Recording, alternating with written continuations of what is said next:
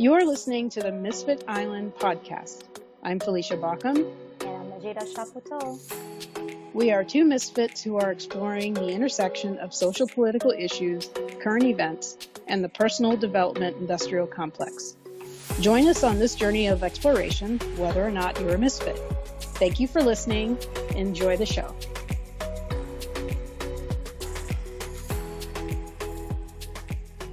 Hi, this is Najeda. Just a quick note before we start the episode 14. We wanted you to know that this episode was recorded in summer 2020, and it's a pre-recorded episode, so it's something from last year actually, and you're going to notice I wanted to share that so you can get some context as to why we are having this conversation in the beginning, the conversation that we start with. So that we were in the middle of locking down or maybe about to open. So just wanted to make that note, and I hope you'll enjoy it. Hello. Hello. How are things going today? I am doing well. How about you, Felicia?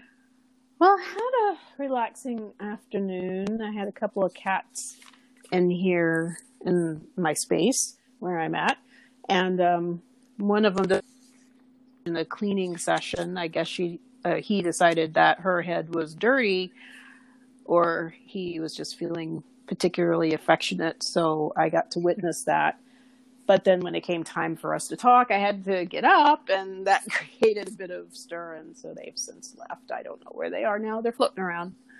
So it was nice though to spend time with them. Yeah. So here Miami is very hot, extremely hot. Like it feels like, I think it's like 91. Last time I checked a little while ago, it's 91 and it feels like 102. The beaches are finally open today. Today was the first day because due to protests, they kept, because of the protests and curfews that were in place, they kept delaying the opening the beach. Well, obviously that's after, closing it and then the different phases. I think we were scheduled June 1st or something like that. So I guess there was like a week delay or even maybe before. I don't know. But I know that when we started getting protests, like most places around the country, it kind of like, so I'm like really tempted, but I think I'm going to stay away. Well, I'm looking at a beach on my one of my video monitors. There's a YouTube video, is 8 hours of rolling ocean. Mm-hmm. So that's as close to a beach as I'm going to be. I'm 3-4 hours away from an actual beach. Yeah. And at this point in time, my spouse and I are not exactly gung-ho. I mean, as much as we like to be at the beach and all that, we're not gung-ho about just like, well, we're going to take off and do this. No, we're going to give it a bit more time. I don't know how much more time, but we're going to give it more time. Definitely. And that's the thing. I have to say that's for many things for myself too, that I'm thinking, okay, like when am I going to venture and go get that mani and pedi? When am I going to venture and get that haircut that I wanted to get done, before COVID shut everything down? You know what I mean? COVID-19.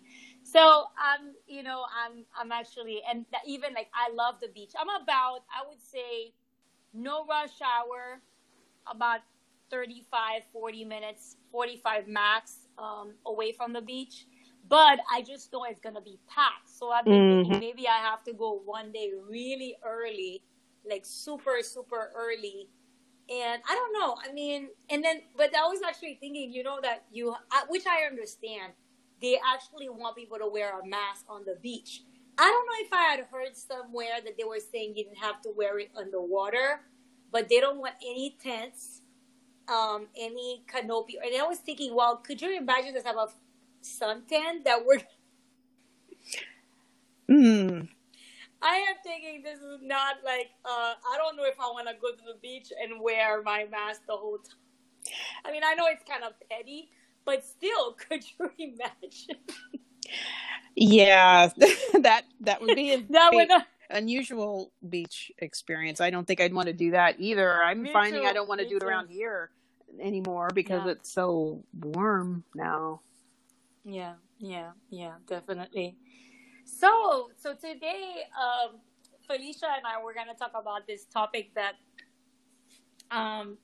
it's pretty much it's about how in our culture we are pretty much taught to succeed and to be the best. It's this whole thing of being the best, which I am all for us being go-getters and getting things done and going after our goals and achieving our goals and, realizing our dreams. I just have to say personally, I've had a bit of an issue, and I have not been able to fully embrace the idea that I have to be the best at something. I believe in about being the best for myself, because I also think that it creates this whole competition. Mm-hmm. And I actually, I don't know, it may have been almost 3 years now where I did a Facebook Live on my personal page on Facebook around this topic, although I talked about why women were competing with each other. And I kind of was talking about the, sorry, I don't know what's going on with me and my throat today, with women, how we compete with each other. But that's not really the topic for today. But it's just that I was sharing about how we're constantly told that we have to be the best. And the example that I gave, which for me, that's what triggered this, having to have that conversation on a Facebook Live 3 years ago, and asking, telling Felicia, how about if we have this conversation here? Not looking at it exactly in the same angle, like women only, but I had an experience. I used to teach Zumba a couple of years ago. Actually, it's been a while now. I haven't officially taught for almost 6 years, maybe a little bit less than that, because I did teach a class once and then I would lead. But if I'm talking like official, where I was teaching regular classes, I stopped teaching regular classes in 2014. So, about 6 years. I stopped in May 2014. So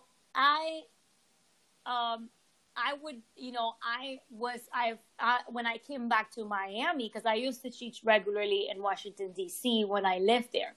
When I came back home to Miami, I had an experience where, I found this Zumba class that I really liked. And, the instructor, she would see me dancing and she would be like, "Oh, you dance really well," and stuff. And I said, "Oh yeah, I used to teach Zumba."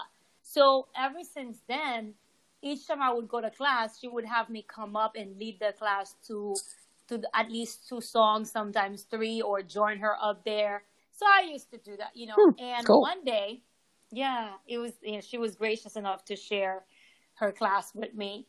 And because I noticed that I don't want to teach like on a regular basis, but I do enjoy it when I feel like it.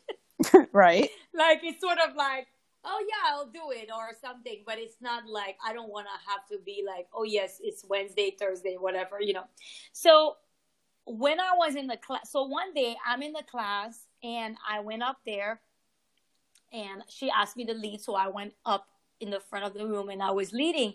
So when I came back, this new person who was in the class, who hadn't been in the class that long, so she looks at me and said, "Oh, you're really good." And she looks at me and she says, "Your competition is next to you." And I was taken aback by that comment. And I was like, "What?" And she looked at me and she kind of like pointed me to this girl.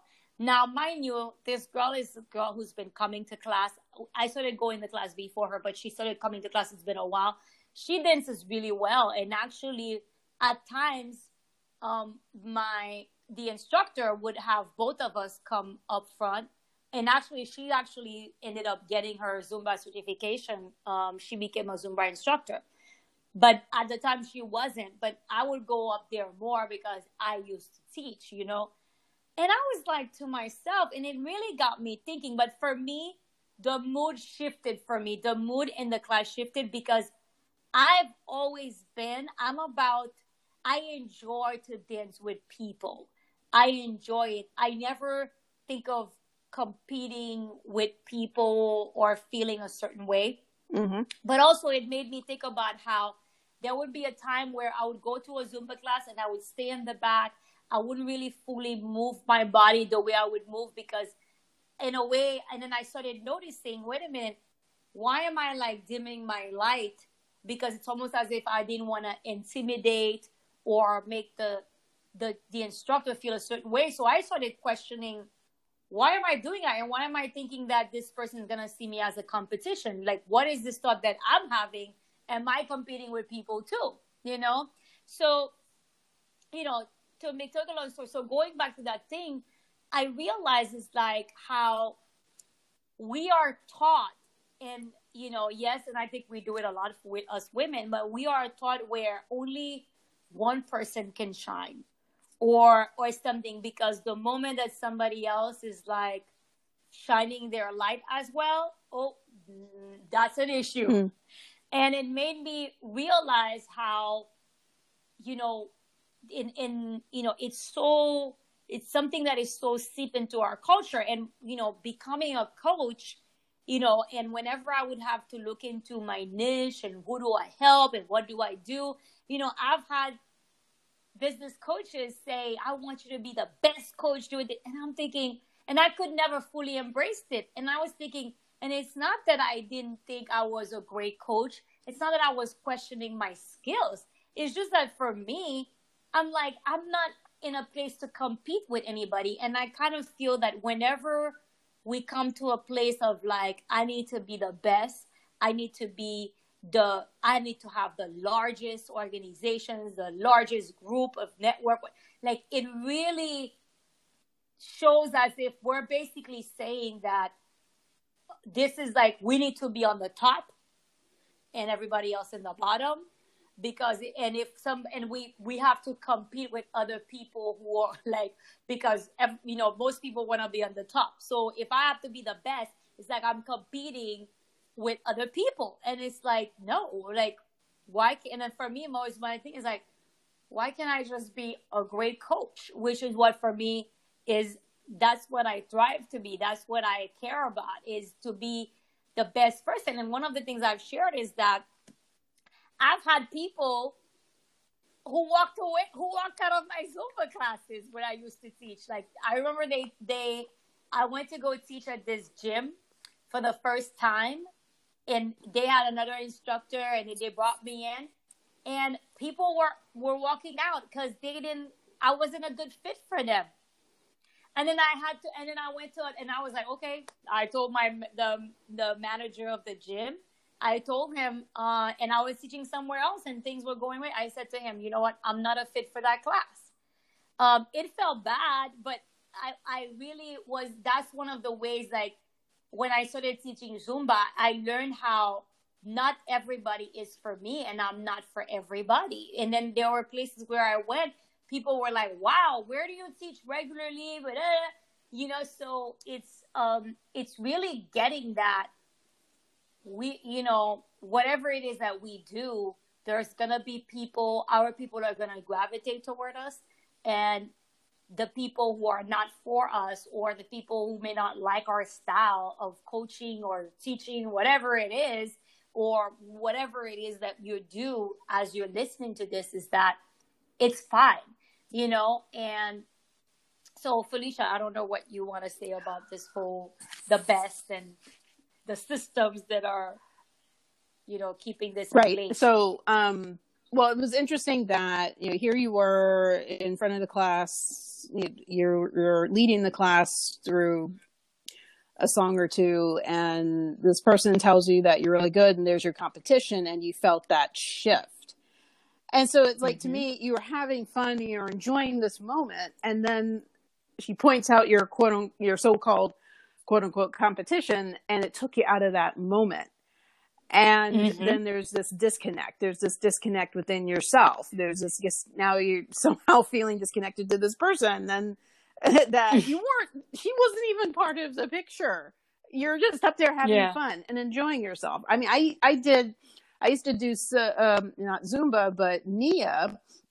For those who don't know what that is, you can go to nianow.com to get a sense of that. But it was a class that I used to go to for several years, not far from my house. And there's some certification levels with that. I never did pursue that. But, I just went in there to enjoy myself and to have fun. I did not have your experience in the Jada with being in front of the class or anything like that. I did, though. I didn't stand at the very back of the class, though, during each class. I was one of the ones in the front, and I did what I did. But I also, and I wrote a blog post about this, I also allowed myself to be imperfect. I think I slipped one time. I didn't injure myself or anyone else. And, we were always making some sort of mistake. We went left instead of right, or, we kicked one foot instead of the other. And we'd laugh and we'd have fun and we would enjoy ourselves. And there was just no need for someone having to be the star of the class. There was no need for anyone to. I mean, the person that we were looking at for sure was the person who instructed the class, a woman named Therese, lovely person. But it was not about trying to one up each other or anything like that. And that was one aspect of that I enjoyed. And I could also listen to myself. Like if there was a move that Therese did, it was usually her classes I took. There were other instructors, but I liked her classes. If there was a move that she did that I didn't, it wasn't comfortable for me, I didn't force myself to do it. I didn't try to outshine anybody. Certainly, at first it's like, can I do this? No. Okay. Well, I'm going to do something else. And of course, if I'm doing something else and I'm not doing what everybody else is doing, I'm not competing. I'm just doing my own thing over here and allowing myself to do my own thing over there instead of trying to fit myself into this mold of, trying to conform and do what the instructor is doing. It was a postcode listening to your inner instructor. So, and I translated that into other aspects of my life, but my point is not to promote my blog, but to just share how, for me, that Nia experience was about being in my body, and it was about enjoying the moment. It was not about, well, I'm doing better than her because blah, blah, blah. Yes. Or I should be the instructor, not her. It was, and I'm not saying, oh, that's what or your experience was. It's just, I'm sharing from my bit. But yeah, it just seemed like to me there was a shift. You're enjoying yourself, and then this woman points this out, and so now this loss of connection. And that's the thing about the striving to be the best at pick a thing, anything, is that loss of connection with yourself. You're trying to achieve some standard set by somebody else, whoever that might be, another coach, another Zumba instructor, your boss at work, your family, whoever. You're trying to achieve a standard that's outside of who you are. That's determined by somebody else with their set of skills, their point of view, and losing that connection to yourself as to what really works for me. But there's that sense that you're, in general, that you've got to be this other thing, not who you are, but this other thing. And this other thing, you might as well be the best at it. Because here's also the thing. In our capitalist society, we have this thing about competition. We have this thing about categorizing people in terms of race, in terms of class, in terms of gender, in terms of physical ability. And I'll leave it to everyone else to decide which race is better, which gender is better, which class is better. But generally speaking, we have ideas of who those folks might be. And even within the workplace, it's the managers and up who are the better people, and the workers, the rank and file, who are the independent contributors who are not as great. And even within them, it's like, well, like I worked at one place where there were the technical people, and then there were the, well, quote unquote, professional people within the rank and file. So even that, there was that separation. So there's all this separation between people, and it's based on some arbitrary category, based on colonization, based on socialization. And then we feel like, well, if I'm in this category, I deserve all these things. But you're in that category, you don't. So you should just get this over here and shut up about it. Just be happy you got that. And so I think it's a setup for this feeling that, well, if I am the best at something, then I will get all the accolades and the awards. If I'm the best coach, I can sit on Oprah's couch. I can do a TED Talk. I can do, have a best-selling book. I'll get to have lunch with Tony Robbins. I'm not sure who at this point would want to, but considering some stuff that came out about him some time ago. But anyway, that's a whole other thing. I wouldn't mind having lunch with Martha Beck personally, but so anyway, so there's all this stuff around what privileges you get if you are the best. Yes. And there's also the sense that you are finally something, you are worthwhile, you have earned the favor of whoever or whatever.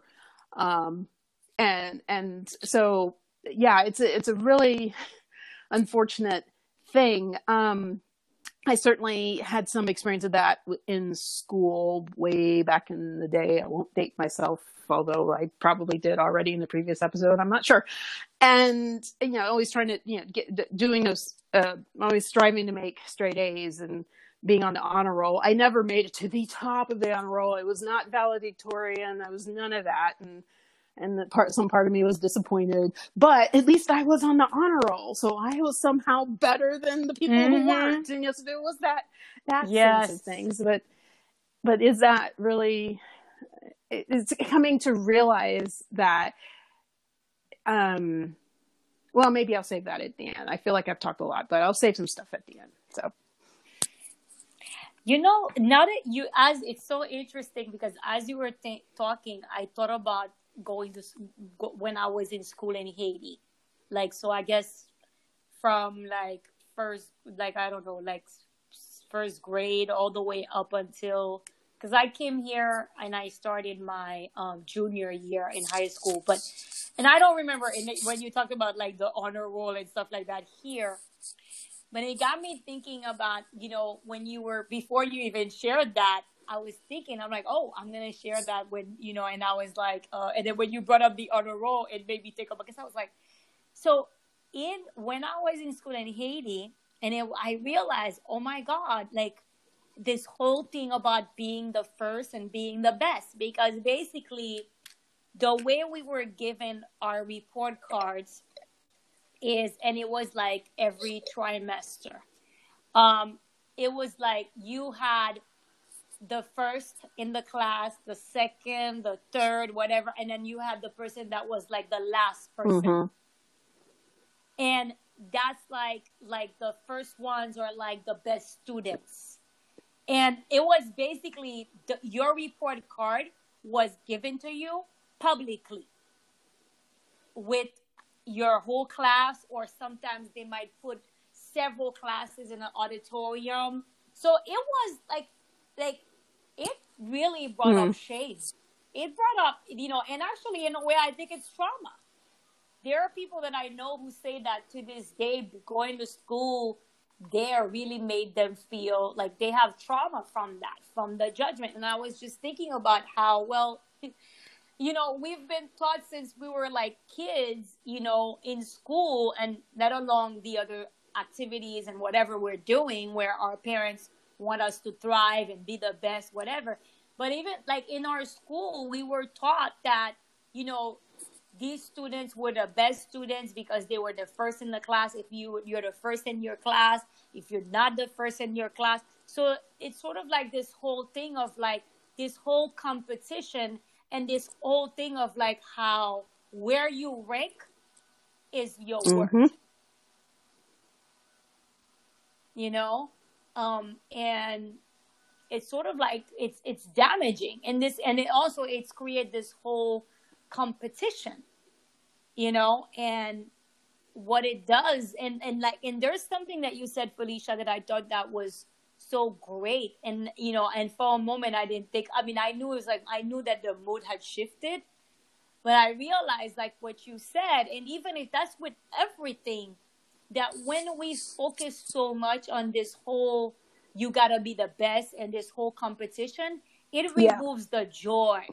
It removes the ease that can come from whatever it is that we're taking on, the activities, the, you know, whatever, like all the good stuff that we could actually experience in these moments and participating in activities. It removes it. Because have you ever, like, for me, I've always said, I'm not competitive. I don't know. I mean, some people might say it's a bad thing. I'm not very competitive. I'm not much.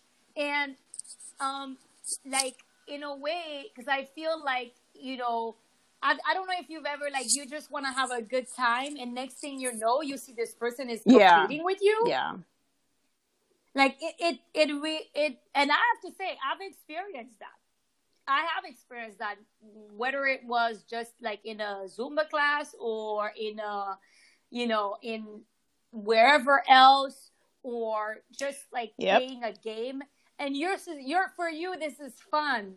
You're just in it for the fun. You're there to enjoy the moment with your friends, with other people, with family. And then suddenly the mood has shifted because you're noticing that this person, it seems to me that they are like just there to win and to beat and to be like.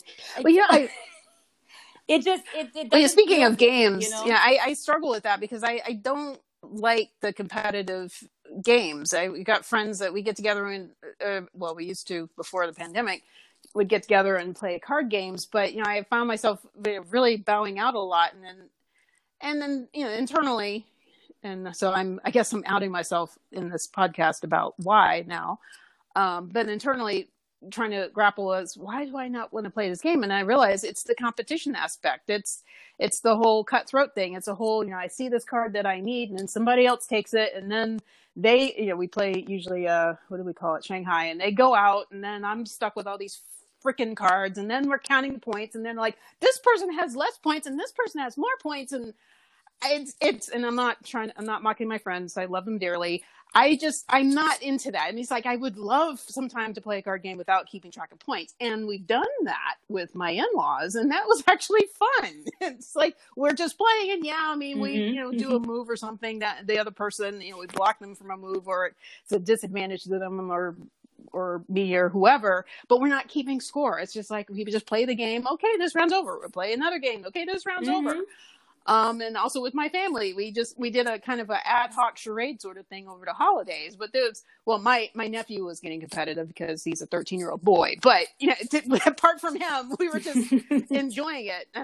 So I mean, if we can just enjoy it without worry about who's got more points or who's got less or whatever, some people think that's fun and that's fine. But I have come to realize I'm not really. And even if I was the winner, it's like, okay, yeah, I won the game, and so now what? I mean, then what? Do I get $1 million? I mean, it's just not. Yeah, I know. You win and then you move on. But I just wanted to interject that. Yeah, no, totally. And the thing is that for me, I think sometimes, like, I think about it, like, let's say one group is playing. It's a fun, like, sometimes there could be like a competition, but it's like, it's fun. It's like light. It's very like, you know, oh yes, my team won. Oh, I want to be part of your team. But it's not like, sometimes you can tell when it's like, oh, this is going to a whole other level here. Like, it's no longer fun. And for me, that's when I'm like, actually, whatever it is, I don't want to play anymore. Even if it's, and when I say, I use the word play, but it doesn't even have to be a play. Well, I'm going to give an example where one time I had a friend who's a coach as well. She, you know, we're not as close anymore, but she was a coach as well. Actually, she was actually the first person that I met who was like a life coach. And, you know, and we were like, you know, she already had her business. I was starting my business. And one day we were talking and she was like, oh, you know what?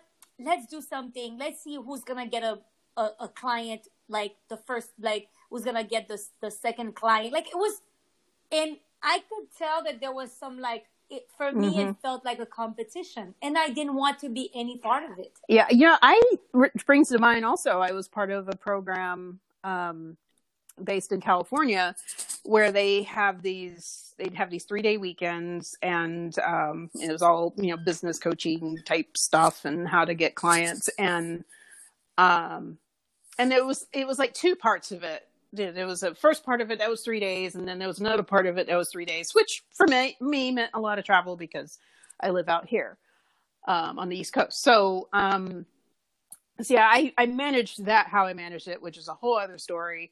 But ultimately, what at the end of the first set of the 3 days, they would have this thing where everybody would form a group, and within the group, you're all supposed to go out there and get clients, and the group that got the most clients, they would get some sort of prize. I think it was in the form of money. And I cringed every time we got to that point. I'm just like, I really don't want to be a part of this.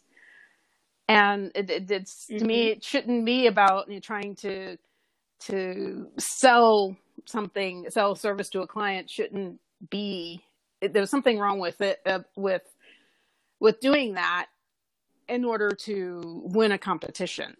And to them, it was fun. To them, it was just, this would be a fun, exciting activity. Woohoo. And people came up with theme names, and some of those theme names were very adult oriented. I don't remember some of them. I was just like, really? No. But yeah, it's just, I didn't get much joy out of it. I didn't get any joy out of it. I bowed out of that completely. Even when I was in a group with some folks, but part of the deal is that we were supposed to meet by phone and compare notes. Nobody ever did. And that, of course, around that time, my uncle died, so I had other pressing issues. So yeah, it was just not really fun for me to handle it that way. But and I think I've seen stuff, Facebook challenges from other coaches along the lines of getting clients or making a certain amount of money or doing a certain amount of Facebook Lives or doing, something or other. If you are the most to do this, or you're the most consistent, or the most whatever, then you'll get a star. And I find those to be a real turnoff. I also recognize that I am an anomaly in a lot of ways, but that's not how I roll. Totally. And actually, now that you're saying that, I wanted to share how, remember, this is called Misfit Island. So Felicia and I are both misfits. And maybe you're listening to us and you're actually getting, like, maybe you're like, oh, wow, I thought something was like wrong with me, because that's exactly how I feel. Well, we want you to know that, no, there's nothing wrong with you. You're just a misfit like us. Like you're, I don't know if I want to call it the word you're using, anomaly, but basically we're different. There's no better. And just like, if you're listening to this and maybe this doesn't resonate with you, it is totally fine. And maybe if it doesn't resonate with you, but you may know people that maybe who have expressed the same sentiment that we're sharing, well, maybe that will help you understand that not all of us think the same or are interested in the same things or feel the same. And it's totally fine, because I know for me, like as Felicia, as we're sharing ourselves, I'm also, there's a part of me that is saying, well, I know some people must be thinking, what's wrong with these women? What's wrong with these girls? You know what I mean? But it's like, no, we're misfits. It's because what most people may be interested in, or what some people may be, for them, they thrive in it, they're okay with it.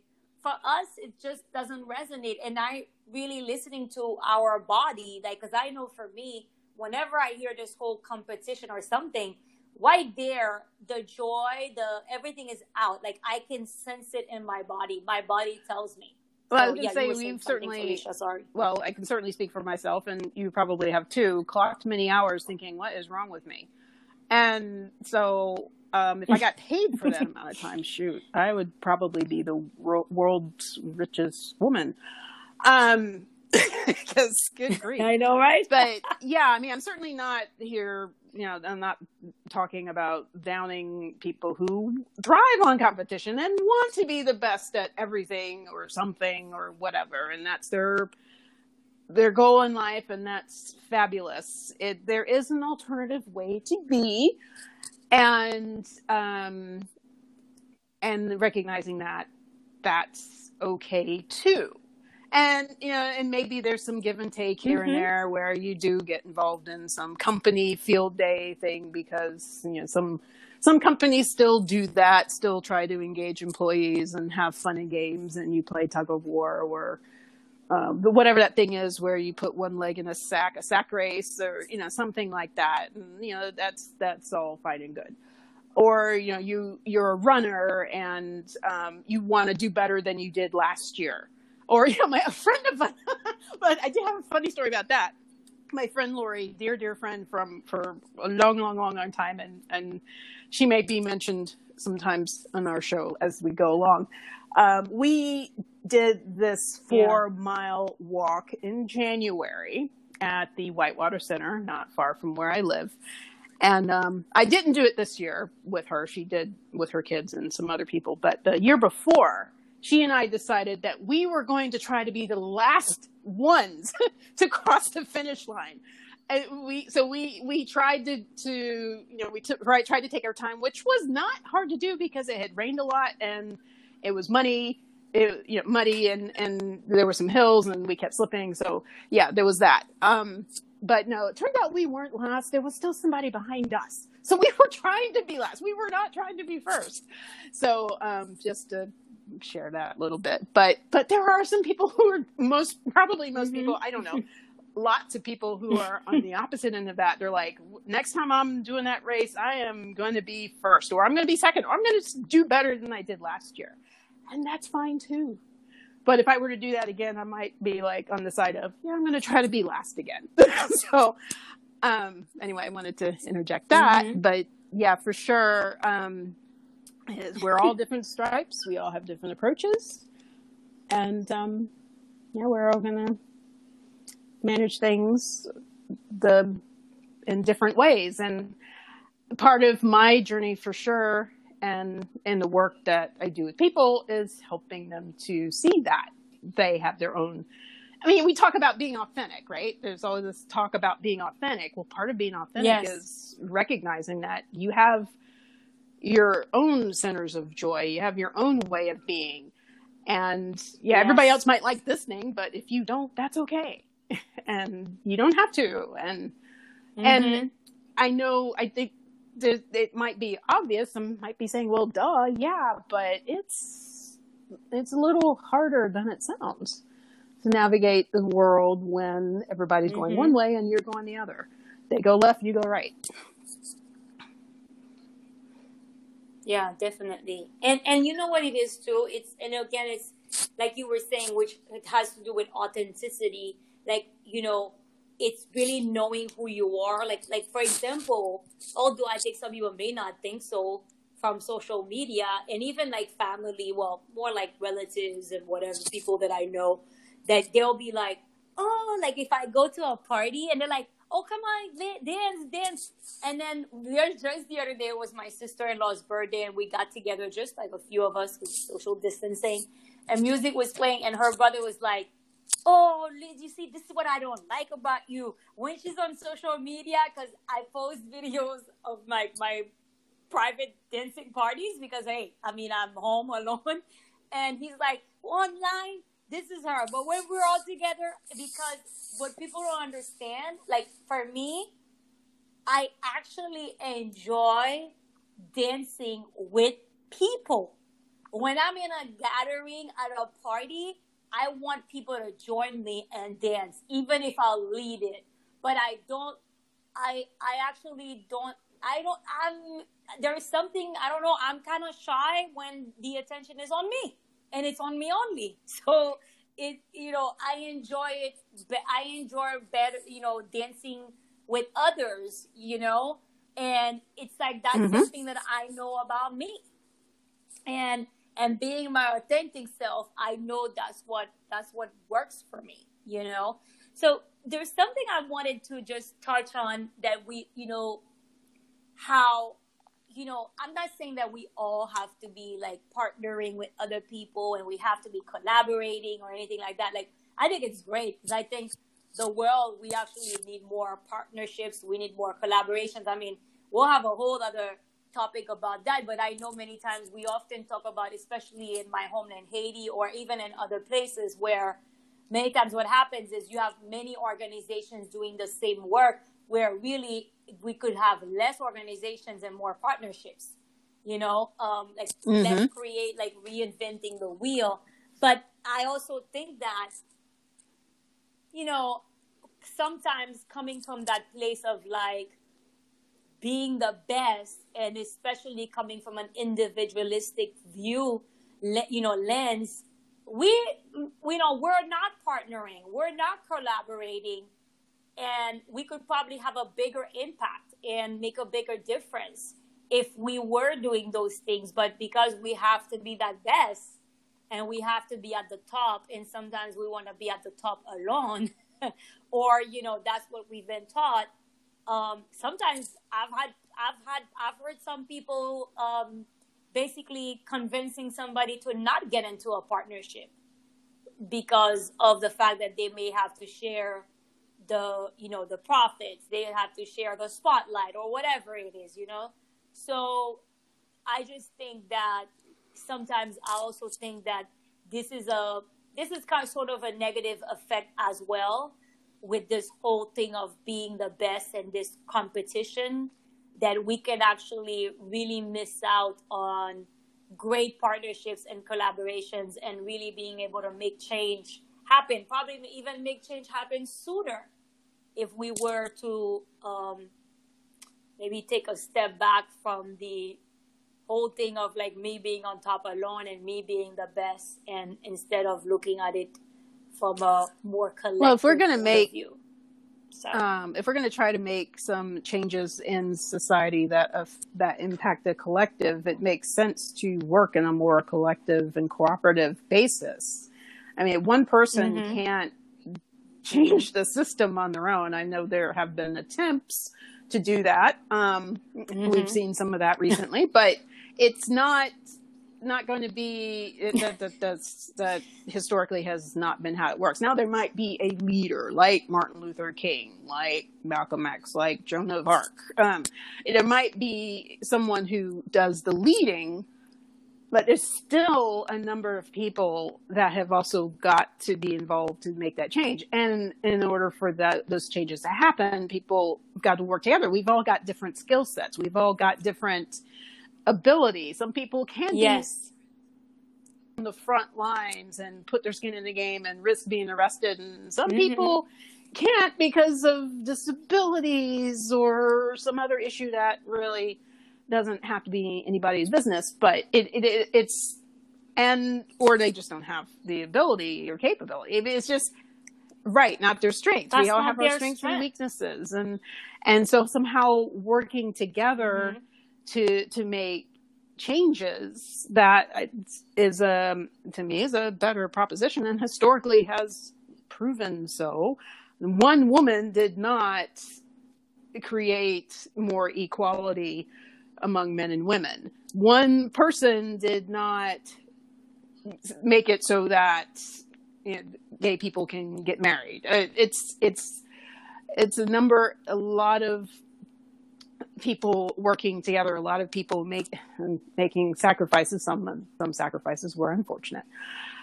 So I don't see how we can make the changes our society needs with one person saying, I have all the answers, I have all the strength. Anyone who does that, run far away.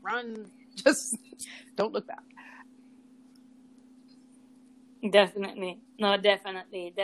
And actually, I was actually, as you were saying, like people like Martin Luther King, there were other people who were involved that we just didn't know about. It's sort of like, I know many times people talk about that. Sometimes the names that we know from the civil rights movement, there were a lot more people involved who were part of the movement and really doing the work. We just don't know their names because they were not in the front lines.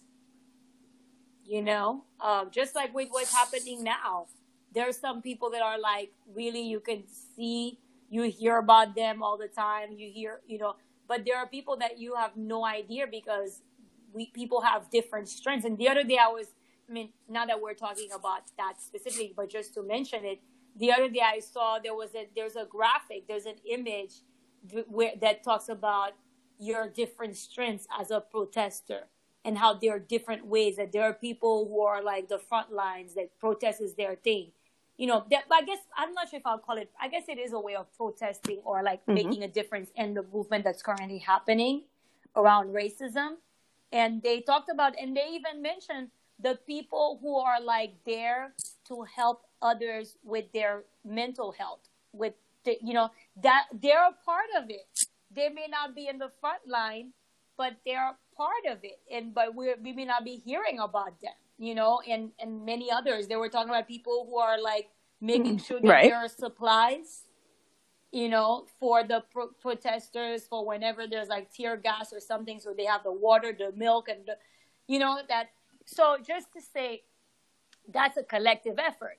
So, and again, I'm not saying everything needs that many, people involved, but just wanted to say how with the mindset sometimes of like doing things on our own and wanting to be the best and the top, sometimes we can probably miss out on a great opportunity to make an impact. Obviously, if that's your your goal. I'm thinking that certainly this desire to be the best also hampers with connection with others. When we need connections with others to make changes, whether it's the changes on a grand scale or even on a relatively minor scale, whatever that looks like. I'm blitzing out on examples right now, but in order to work with other people, there's also got to be some sort of connection there, some sense of connection there that's devoid of the sense of competition or being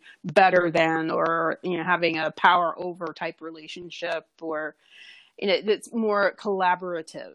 And so, and then you can both be the best at the thing or the worst. That can be good too. I know it doesn't. Okay, maybe not. That's not very convincing. So yeah, it's just, I guess my pointing to, not only does the striving to be the best can hamper with your own sense of joy, one's own sense of joy with whatever it is that they're doing or trying to do, whether it's a fun activity like dancing or something more serious like your job. But it can also interfere with connection with others. It can also interfere, in the workplace, if you need to organize. Definitely. How can you organize if your perspective is, well, yeah, I like Joe over there, but he, she, they are not, they're just a worker. I'm the manager. How can I collaborate with this person? There's that kind of mindset that's not going to help make changes in the workplace. Or if the workers themselves are saying, well, I can't work with this person because of their gender, some bias, rather, I'm just going to say some sort of bias they have about this person that makes them perceive that person as less than. It interferes with that connection. You need that connection. If people want to organize in the workplace and make it a better place, there needs to be that a way to connect with each other to make that happen. And if nothing else, at least if you're not trying to organize, you just want to have a bar buddy after work on a Wednesday night or something, then there's that too. But yeah, I think that's something I wanted to make sure I said if I hadn't said it already. Yes, I love that. And I really, I don't know if there's anything I wanted to, I don't know if you want to say anything else, but I just wanted to say I think it's such an important point that I didn't come in here to share about this, but I think it's so important, that thing that you shared about connection. Because I know for me, whenever somebody pulls out that competitive side of them, I don't feel connected to them anymore. So it really robs us of connecting with people. And we're humans. We thrive on connection. We desire connection. We see that with having to isolate ourselves with the pandemic, and how a certain number of people have gotten tired of that because they're missing their friends, they're missing their family, they're missing, hanging out at a restaurant with 100 other people, or we have, and even as an introvert, I do have the need to connect, maybe not as much as some of my extroverted friends, but we have that need to connect. But when we're around someone who's like, you share a story about something that's happening in your life, or if you have kids, you share something that, little Johnny or Jojo, or I don't know, Kaylee, I don't know what the popular names are now. If you share with something that your kids did, and then you got this person that's like, well, I got a star at work, I got a merit increase at work, and well, my kid, they're going to write an article for The Guardian next week, and they're only in 4th grade. And so it's just always at that one-upmanship. Hey, not the one-upper, but just interacting, and you can still share what you've accomplished, or your kids have accomplished, but in a way that's not, well, I'm look at me, or look at my kid, or whoever, in a way that's not competitive, I guess. Yeah, and it's still in it. You know what you just shared, that one upper, that is very much from that belief, that thing that is ingrained in us, that society has taught us. We've learned it at home, we learned it in school, we learned it, and now we're even as entrepreneurs, we're learning it in our businesses when we're working with people, whatever. Is like we have to share something to say. I mean, I'm not saying we don't all do it, but many times the other person does it. Why? It's because for them, they have to say, oh, well, I'm better than you, or oh, you've got that going on, let me tell you what I've got going on. Because it's almost as if by somebody else sharing what's going on with them, if I don't have anything to say, then it means I'm a loser. Yeah, I've certainly felt that way from time to time, in a number of situations. But me too. I think one other thought I wanted to leave with is that, as far as trying to be the best, I think it can be useful. Like, I use the example of the 4-mile trail race. If you did it last year, or you did it early this year, rather, or whenever, sometime this year, and you decided, well, this is great, but I could do better. And by all means, have at it. You like reaching your personal best. And that applies to any endeavor. You did this painting, but you want to do something better than that painting, or there's probably a number of examples I can interject here. But there's this thing about personal best. By all means, absolutely.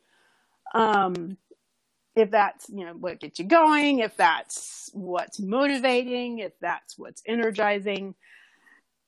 I still want to fall back to like authenticity and joy, and to use those, for starters, there's probably more, as guides as far as what that looks like, and not trying to meet some outer standard, or trying to please somebody else, or just trying to impress one person, a bunch of people, whatever.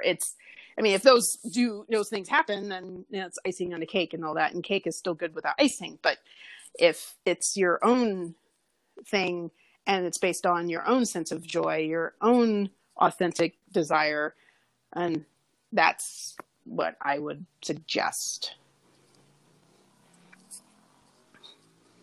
Definitely. And I second that. It's so important that we pay attention to that. Definitely. And embrace it, I second that. So, okay.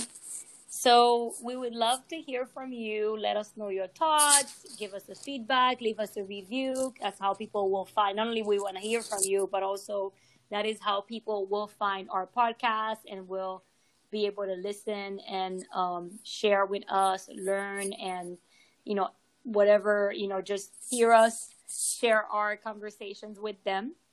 So nope, I think that's it. And I'm suddenly wishing I had cake. Okay.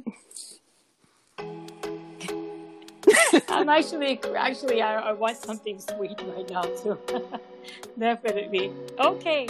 So thank you for listening. Thank you for joining us. Come back, please. So, yes. Okay. Bye. Yes, definitely.